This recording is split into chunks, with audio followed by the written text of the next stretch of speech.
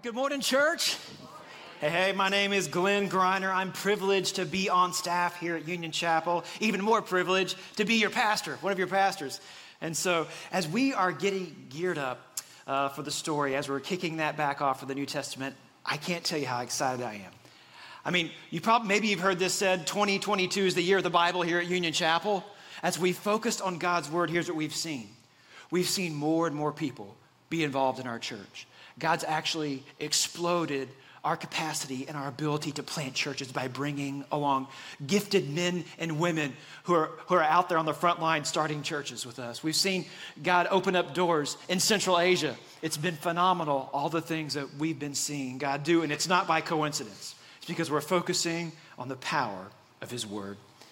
And so the story, it's a resource, and it kind of breaks down into 32 different little chapters and sections.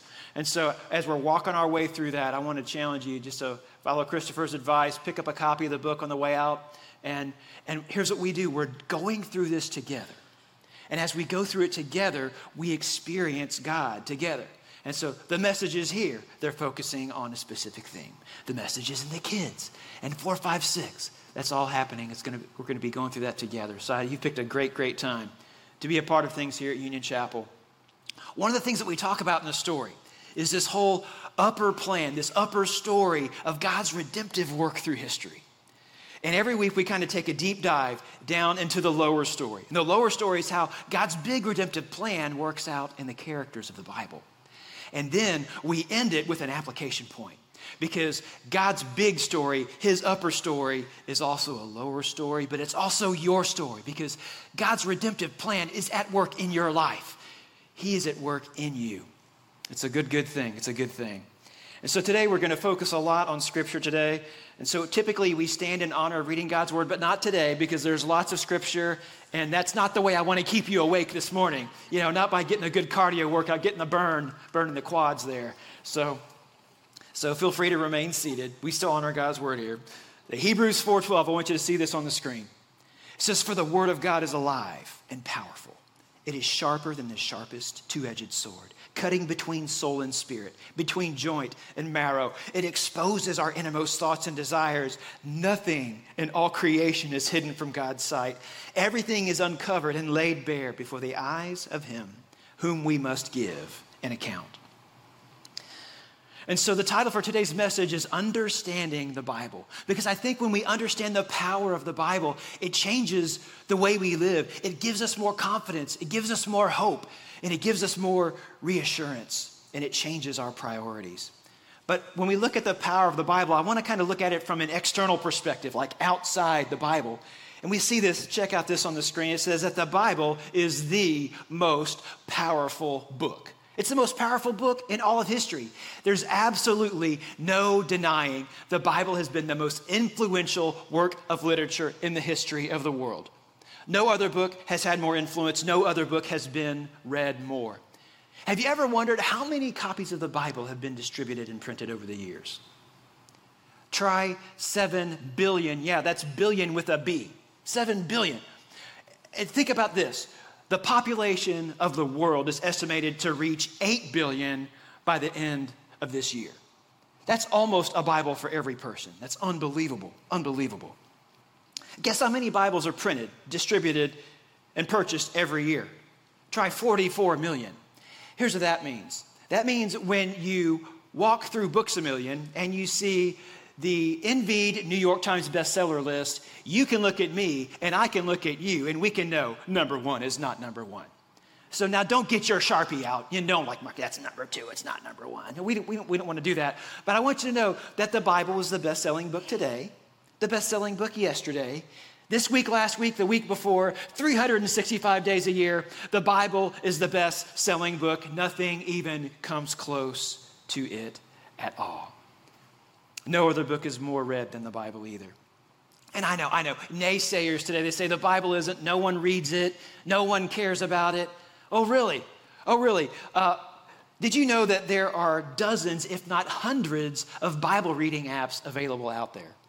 In fact, the most popular one, if you've been around Union Chapel for a while, you've heard us talk about it. It's the Bible app by YouVersion. It's put forth by Life Church. And I want you to know that I believe it was last year they ticked 500 million downloads of that resource. I use it every day. It reminds me, hey, Glenn, good morning. Read your Bible. I'm like, oh, how wonderful is that? A notification on my phone to remind me to read the Bible. And then on top of that, I love that they have offered over 2,000 versions of the Bible. Get this, in over 1,400 languages. And here's what their mission is. If you get on their blog and you're like, listen to the church, things they're doing at their church, they're on a mission. They're on a mission to eradicate Bible poverty on planet Earth. And they just might do it. They just might do it. Because here's what they've done. They've partnered with all the major Bible translators of our day, Wycliffe and others, and they're working together to offer God's word in this electronic form. Because here's what you can do if you have a Bible on your phone and you're in a country where you can be put to death for having God's word. You can hide that thing on your phone. You can read it. You can share it. It can change your life. And get this, the Bible app has been downloaded in every country and territory on the planet. But despite its popularity, the Bible is also the most popular book to attack. Entire governments have sought to wipe out the Bible, yet none of them has succeeded. Remember the Russian Empire? Remember them? They banned the Bible, they burned the Bible, they told lies about the Bible, about Jesus. And what happened to the Russian Empire? It came tumbling down. What happened to the Bible? Well, it's going strong. The gospel is moving out with power. Think about China. Perhaps you've known people who've actually smuggled Bibles into China. In fact, the flow of Bibles into China, no matter what the government did, they couldn't stop it. And finally they gave up. They conceded and said, okay, you can print Bibles, but only from one printer, only from one distributor, because they thought they could control the distribution of Bibles. But let me tell you what, friends, despite all of that, the gospel has grown like wildfire in China for over 10 years. It's one of the fastest growing Christian countries in the world. And even in our own culture, it's popular to attack the Bible. The Bible is attacked on a regular basis in media, in schools, and universities. In fact, there's a lot of people, they've made a lot of money attacking the Bible. One of those is Richard Dawkins. He may be one of the most notable atheists of our day. He's certainly very vocal about it. And he and his three other people, they're kind of the four leading guys when it comes to atheistic thought and promoting their agenda. And I think it's really funny because they call themselves the four horsemen of atheism. And of course, they're referring to the book of Revelation, but I think it's kind of ironic that they use a biblical reference to describe themselves and they're trying to discredit the Bible. Maybe that's just me. I'm just too simple, I guess. And schools and universities invite them to speak there, pay big money. People pay lots of money for their books and to hear them talk, But when we think about why don't these so-called scholars attack the works of Confucius? Why don't they go after the Book of Mormon or even the Quran? Perhaps it's because these books aren't worth attacking. These works aren't worth fighting over. But when it comes to the Bible, everyone is about either lifting it up or tearing it down. In fact, another thing that we find is that there's a lot of attack on the reliability of the Bible. Maybe you're in this room and you're kind of new to all this stuff, or maybe you're joining online and trying to check things out, and you've had that question come to your mind. Like, how can we really know that these are the words of Jesus, that this is really accurate, that we can really trust this?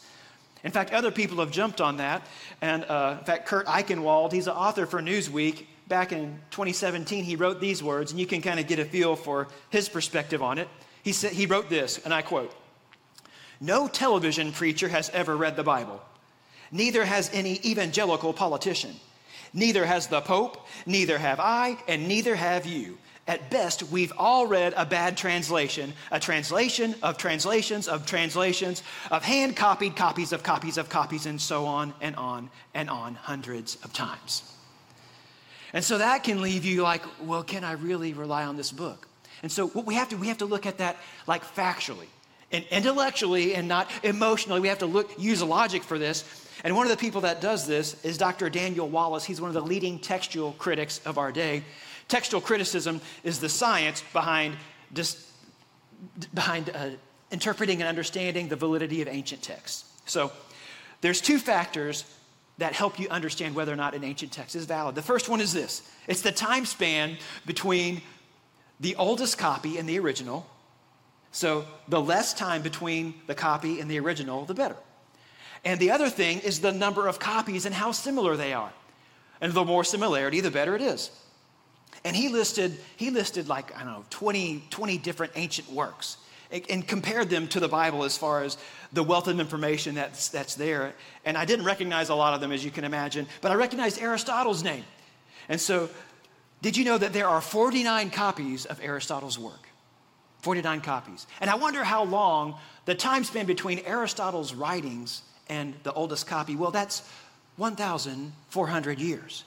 That's quite a long time. But when you look at the Bible, I wonder how many copies of the Bible are available for us. How many ancient copies of the Bible are there? There's 5,600 ancient copies of the Greek New Testament. And I wonder how many years between the first writing and the oldest copy? Less than 100. And I hope you feel the power of that, because do we have the original? Do we have the first one? No, we don't. We don't. There's nothing that old around at all. But if you have any intellectual honesty at all, you can't deny that the words we have today are the words that were written then. And if you choose not to believe that, then you have to throw out all we know about Greco-Roman history, because our history books exist on scraps and pieces, especially compared to Bible. Nothing even comes close to the wealth of data that we have for the New Testament. Nothing at all. Nothing at all. And so man attacks the Bible. Time attacks the Bible. Governments attack the Bible. It never stops. So why doesn't the Bible just cease to exist? I'll tell you why. Because the Bible's God's book, and God is standing behind it. Jesus said these words in Matthew 24:35. See them on the screen. He said, "Heaven and earth will pass away, but my word will never pass away." Nothing is going to alter the priority of the Bible. Nothing. Not only is the Bible the most powerful book, but check this out on the screen. The Bible is power for you. It's power for you. It's power for your life. You see, God just doesn't speak through the Bible. He speaks to you through the Bible. The Bible's like God's mouthpiece for your life. Joshua 1:8 is one of my favorite verses. Just listen to it. It says this: "This book of the law shall not depart from your mouth, but you shall meditate on it day and night, so that you may be careful to do according to all that is written in it." And get this, then you will make your way prosperous, and then you will have good success. And I must confess, as your pastor, I'm pathetic. I'm just pray for me, because I'm so pathetic. When I hear the word success, the first thing that pops into my mind is green. It's money.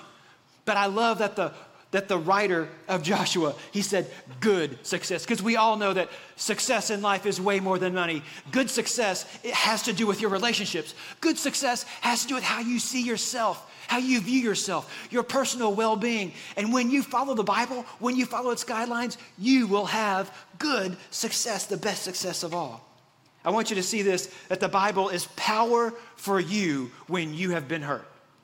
When you've been hurt, the Bible's power for you. Listen to this from Ephesians 4. It says this. It says, "Get rid of all bitterness, rage, anger, brawling, and slander, along with every form of malice or hate. Be kind and compassionate to one another, forgiving each other just as in Christ God forgave you." So I want you to think back. Think back to the last time you were hurt. Like not when someone cut you off in traffic, but like when you were really hurt. Did you want to forgive them? I'm thinking for myself, heck no, I didn't want to forgive them. I want to bring like vengeance down upon them. It's okay to be honest in church. Isn't it okay? You with me a little bit? Okay. I know you feel the same way. Don't give me that look. Don't give me that look. But you see, we get a little bit of advice on that. Because when we let go, when we forgive, here's what we find out. We find out we set ourselves free. It's about setting you free. Any counselor who has any sense at all, they'll tell you, now they won't tell you it comes from Scripture, but they'll tell you you've got to forgive. You've got to let go. Because here's what happens. When you hold on to anger, it holds on to you. It affects everything about you. Think about this power in the Bible. The Bible's also power for family relationships. And now this is my children's favorite verse in the entire Bible. If there was ever a time where they wanted to stand up and shout amen, it's at this verse. It says, "Fathers, do not exasperate your children." Amen. There we go. but instead bring them up in training and instruction of the Lord. Now, of course, right before that it says, children, honor your father and mother so it may go well with you and you may live a long life. It does say that too. Now think about this. Think about how powerful that is. Any teachers in the room? So if you're a teacher and you've got a student who's doing okay and then all of a sudden they seem to fall off the edge. Almost every single time, and it has to do with family relationships at home. If you know someone who works in human resources and there's an employee that's doing okay, but then things start wobbling for them, it almost always has to do with how things are going at home. The Bible's power in your family, friends. It's also power over anxiety. Philippians 4, 6, and 7 says this. It says, do not be anxious about anything, but in everything by prayer and supplication, with thanksgiving, let your requests be made known to God. And the peace of God, which surpasses all understanding, will guard your hearts and your minds in Christ Jesus. Now, if you're like me and you hear the words, don't be anxious about anything, you go, oh no, I'm anxious about this. Now I'm anxious about my anxiety and I'm more anxious. What do I do now? It doesn't just leave you there and say, don't be anxious. It says, no. Come to God with prayer. And then not only come to God with prayer, come to him with thanksgiving. Because here's what happens. You begin to thank God for the things that he's done in your life. You begin to thank Jesus for his saving, loving work. You begin to thank him for all the good things that are in your life. And your eyes begin to become affixed on him and not that thing that's bringing you anxiety. And you know what happens when you get your eyes on Jesus? When you look at him, when you see his goodness and his love and you begin to thank him, that's when the peace of God comes in and fills your heart and helps you out. Now that's some power, friends. And the Bible's also power for your work or school, job, whatever it may be. Here's what Colossians 3:23 says. It says, whatever you do, work at it with all your heart, as working for the Lord, not for human masters or bosses or professors or teachers, since you know that you will receive an inheritance from the Lord as a reward. It is the Lord Christ you are serving. In other words, your boss really isn't your boss. The professor that you like to complain about, you know, the nutty professor, the proverbial nutty professor, that's not really your professor. So here's what happens. What you do is you begin to realize that, hey, this is Jesus that I'm studying for. This is the test that he is giving me. This is the guy that I'm working for. He's my employer. And here's what happens when you do that, friends. It changes how you react. It changes how you perceive the circumstances that you're in. And it transforms the circumstances that you're experiencing. That's pretty powerful, isn't it? But the Bible isn't just powerful. According to Hebrews 4:12 that we just read in the beginning of this service, it is living and it is active, which leads us to the next thought today. Check it out on the screen. Is that the Bible is alive. Now, we've been talking about school, which makes me nervous because school wasn't my thing. I had plenty of it, but school just wasn't my thing. And I remember back in government or history or whatever class, and I learned about the Constitution. And I had to fill this thing out that the Constitution is a living document. And the reason the Constitution is a living document is because it can be amended. Heads up, the Bible cannot be amended. Jesus took care of that. In the verse we just read, no, not a jot or tittle of God's word is going to be changed. It's going to all be fulfilled. But the Bible is alive because it speaks to you and to me. That's why it's alive. And I want you to think about the holy books. Think about the holy book for Islam, the Quran. And they have serious respect for their book, don't they? I mean, you can't just like stick it somewhere out of the way. You can't get dirty. It's got to be put in a prominent place. And even when it's used up and worn, you can't just chuck it in the trash. There's specific instructions on how to dispose of a Quran. In fact, people have been actually martyred or punished or put in prison for desecrating their holy book. They would never write in it or put notes in it or use a highlighter in the Quran. But that's not so with the Bible. Now, the Bible's our holy book, but why is the Bible holy? I mean, some of you've got like an actually printed Bible. You don't look at an electronic device, you've got a Bible. What's on the cover of your Bible? No, I'm not talking about your name. The thing on the cover of it says Holy Bible. Well, what makes the Bible holy? Is it the paper? You know, that nice thin paper, the really nice paper? That nice leather binding? No. I know it's the words in the Bible that make it holy. Isn't that right? Well, but there's different translations, so it's not the words themselves. What makes the Bible holy? It's the Holy Spirit. It's the inspired word of God. It's the mouthpiece of God. The Bible is holy because it can be translated into language, and language upon language, and it still has the power. It still has the grace. It still has the strength. The Bible is alive, friends.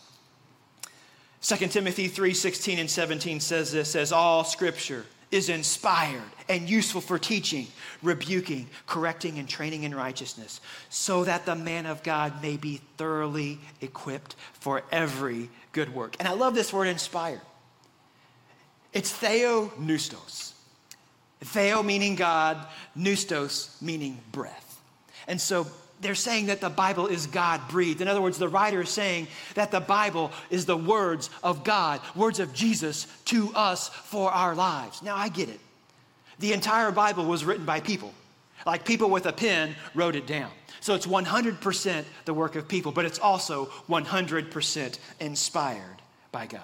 So the Bible, it's inspired by God in two senses. The first sense, it's a general sense. The words contained in this book, they come from God. The Bible is true. It is the foundation for the Christian faith, but it's also inspired in a personal sense. It's inspired for your life. Not only is the Bible true, but it's true for your circumstances. It's true for your life. Think of this. Not only is the Bible wisdom on display, but the Bible actually has the power to make you wise. And the Bible, it's bigger than like a moral or ethical code. God uses the Bible to help you be the kind of person that you were created to be. Not only will this book change the way you behave, but it will actually transform your mind. Christopher mentioned John 1:1. I'd like to put that on the screen. And I want you to think of John 1:1 in the context of the power of God's word. The writer, John, one of Jesus' disciples, he said this, "In the beginning was the Word. And the Word was with God, and the Word was God." And then he says this, he says, "He was with God in the beginning." And so here's what he's pointing back to Genesis 1:1. In the beginning, you recognize that part, God created the heavens and the earth. In other words, the Word is Jesus. Jesus is the Word. And so, in other words, he's saying that we experience Jesus in a personal way through the Bible, through his Word. Oh my goodness, that's so powerful. So practically, you and I, we encounter Jesus in a personal way through his word. And I've called the Bible a manual for life, and it is. I gave you some specific examples of how the Bible helps you in everyday life. It's the best instruction manual out there. There's nothing else better. But the Bible's more than that, isn't it? It is. It's more than that. I think about this, kind of step out of the circumstances a little bit. Think about Abraham Lincoln. You got Abe Lincoln on your mind now? So you can read books about Abraham Lincoln. You can even read some of the things that Abraham Lincoln wrote. But if Abraham Lincoln starts dropping thoughts into your mind, you've got problems. We've got a nice long white jacket with long arms for you. But you see, it's because books about Abraham Lincoln aren't alive. Any biography of Abraham, it's not alive. But the Bible, it's alive. It's alive, and because it's alive, Jesus speaks to you through his word. He drops thoughts into your mind from his word. That's a good thing. It's a helpful thing. The Bible's the most important way for you to encounter Jesus. I want you to see this, friends. The fourth thought we have today is that the Bible, it has the power of salvation. The message of truth is found in this book. Not only does this book reveal Jesus, but it reveals Jesus to you, the people that you know, and everyone in the world. Perhaps you've heard Romans 1:16 before. It says this, it says, "For I am not ashamed of the gospel, because it is the power of God that brings salvation to everyone who believes." Every single person who's given their life to Jesus does so on the unfailing promises of God's word. Did you know that Jesus, he's the single focal point of the entire Bible? And so the Old Testament points ahead to Jesus.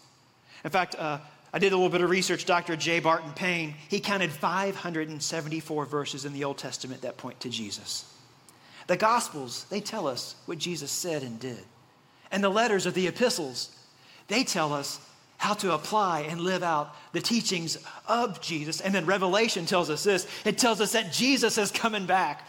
Everything wrong is going to be made right. Every pain is going to be wiped away. And we're going to enjoy him and every other person who's given their life to him for all of eternity in the greatest celebration that we could ever imagine that gets better and better every day.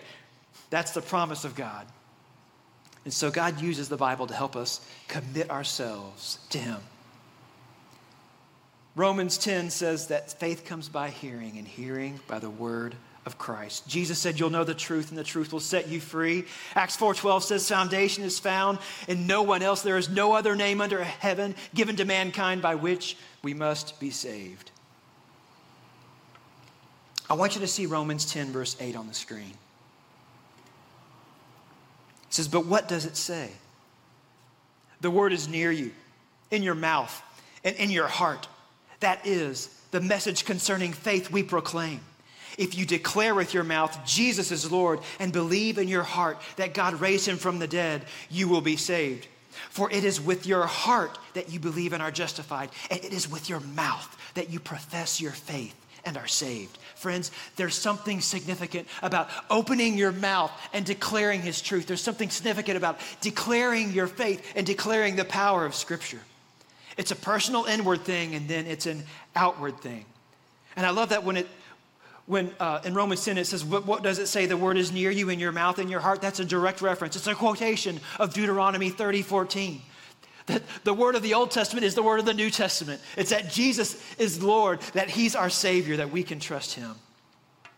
I want you to see Romans 10:13 on the screen. Let me put that up there for you. It says, everyone who calls on the name of the Lord will be saved. How then can they call on the one in whom they have not believed in?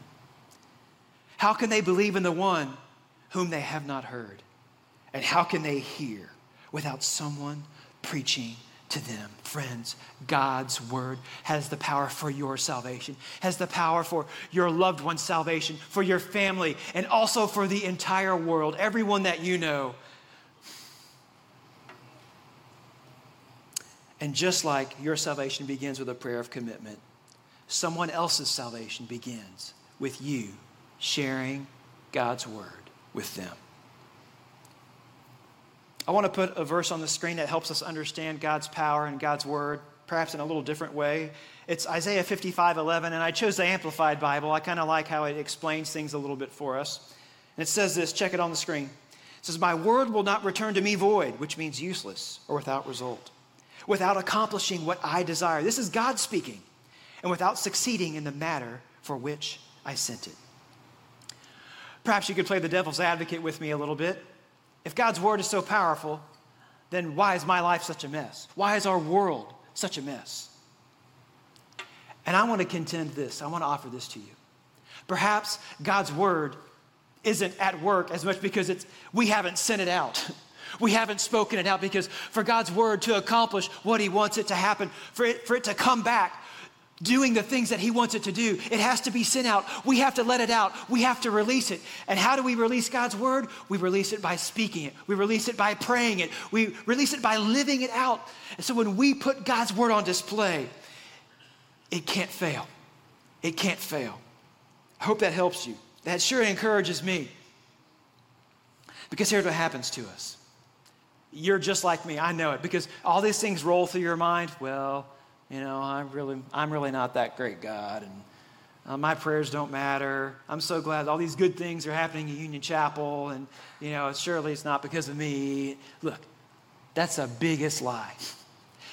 It doesn't say God uses some of his word. Whenever his word is sent, he uses it. And I've got good news for you. The power of it isn't dependent upon you. It's dependent upon him, because it's the promises in his word. So you can speak out with boldness and faith and courage. So speak it out. Live it out. Think about this, friends. You're just the spoke piece, the mouthpiece for God. You're just the transmission system for his power. And sometimes we think that, we can short circuit God's power. Could you imagine, let's just lay that out there. okay, God's eternal word. It's at work, but sorry, God. Glenn Greiner just messed it up. He just short-circuited all that power for all of history. Look, it's not going to happen. And you can't mess it up either. So we've got to trust God. We've got to speak his word. And one of the most important ways I believe that we can speak God's word is through prayer. And I'm going to push you a little bit. I'm going to invite worship team to come up. I know Nate's going to come up here. And so I'm going to have you step out of your comfort zone in a little bit, okay? So we're going to have two closing prayers. One's going to be you, and the other one's going to be me. So we're going to take some time just to pray through a verse of the Bible together. And so maybe you've got the Union Chapel app. You can open up the sermon notes and you can see this prayer. Maybe you can find one of these cards sitting around you. It's got the story, praying God's word. On the very back of it, this is one of my favorite scriptures to pray. On the very back and the very top, it comes from Ephesians 3, verses 16 through 19. And what I've done, I've basically taken that verse and I've put in blanks where you can insert someone's name. And just to be honest, I've prayed this week for the people who I've invited to be a part of the story.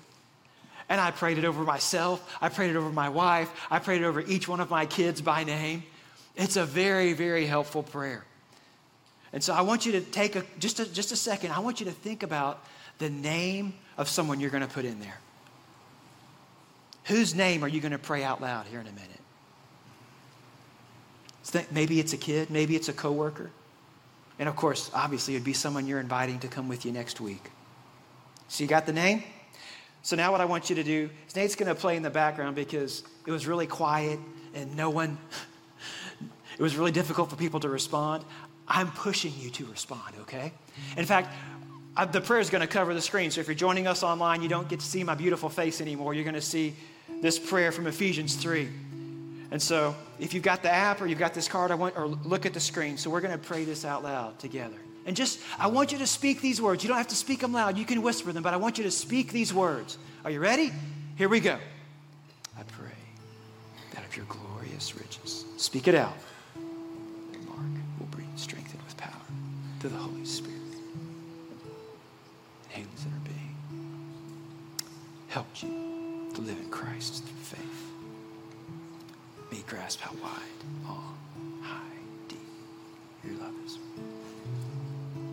Helped you know this love, which is more than you can comprehend, filled with the fullness that can only come from God.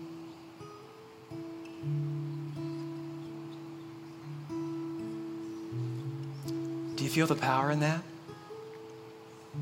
Here's my challenge to you. Don't just toss this down. You can stick it in your Bible, but what I'd really like you to do is to tape it to your mirror. Tape it to your dashboard so you can pray these prayers at stop signs and when people cut you off. Friends, you have the opportunity to speak God's word, to let it loose in your life. Man, there's nothing more that I want for my family and my neighbors than for them to experience the power of God's word in their lives. In fact, if you can make a commitment just before God, if you can make a commitment to pray these prayers this week, just at least one time, could you raise your hand if you're willing to do that? Just make a commitment. Good for you. Good for you. Good for you. You just watch and see what God does as you pray. Now, friends, if you would you just bow your heads with me? As we close in prayer, I'm talking to someone, maybe you're joining us online or you're in the room and you've been really, really distracted. Because I read that verse in Romans 10 about confessing with your mouth that Jesus is Lord, and you've realized that I've never said it out loud. I've never prayed the prayer out loud. I've made the commitment in my heart, but the words have never come out of my lips. And I want to make sure I'm saved. And I want you to know that you can be sure of that. You can be sure of that today, right now. And you can profess your faith in him. And here at Union Chapel, we love you and we're with you. In fact, we are all going to pray this prayer after me out loud together. So here we go, church. Dear Jesus, you are Lord. You died for me. You paid for my sin. You set me free. So forgive me. Make me whole. I declare with my mouth that you are Lord. Thank you for saving me. Fill me with your power. so I can live for you. In Jesus' name, amen. And so, Father, we come before you with full hearts, thanking you for your goodness, your love, your word. And we promise before you and before one another to let it out, to let your word out through our lives, to speak and pray your word, and to watch our world be transformed for you. In Jesus' mighty name we pray. Amen. Amen.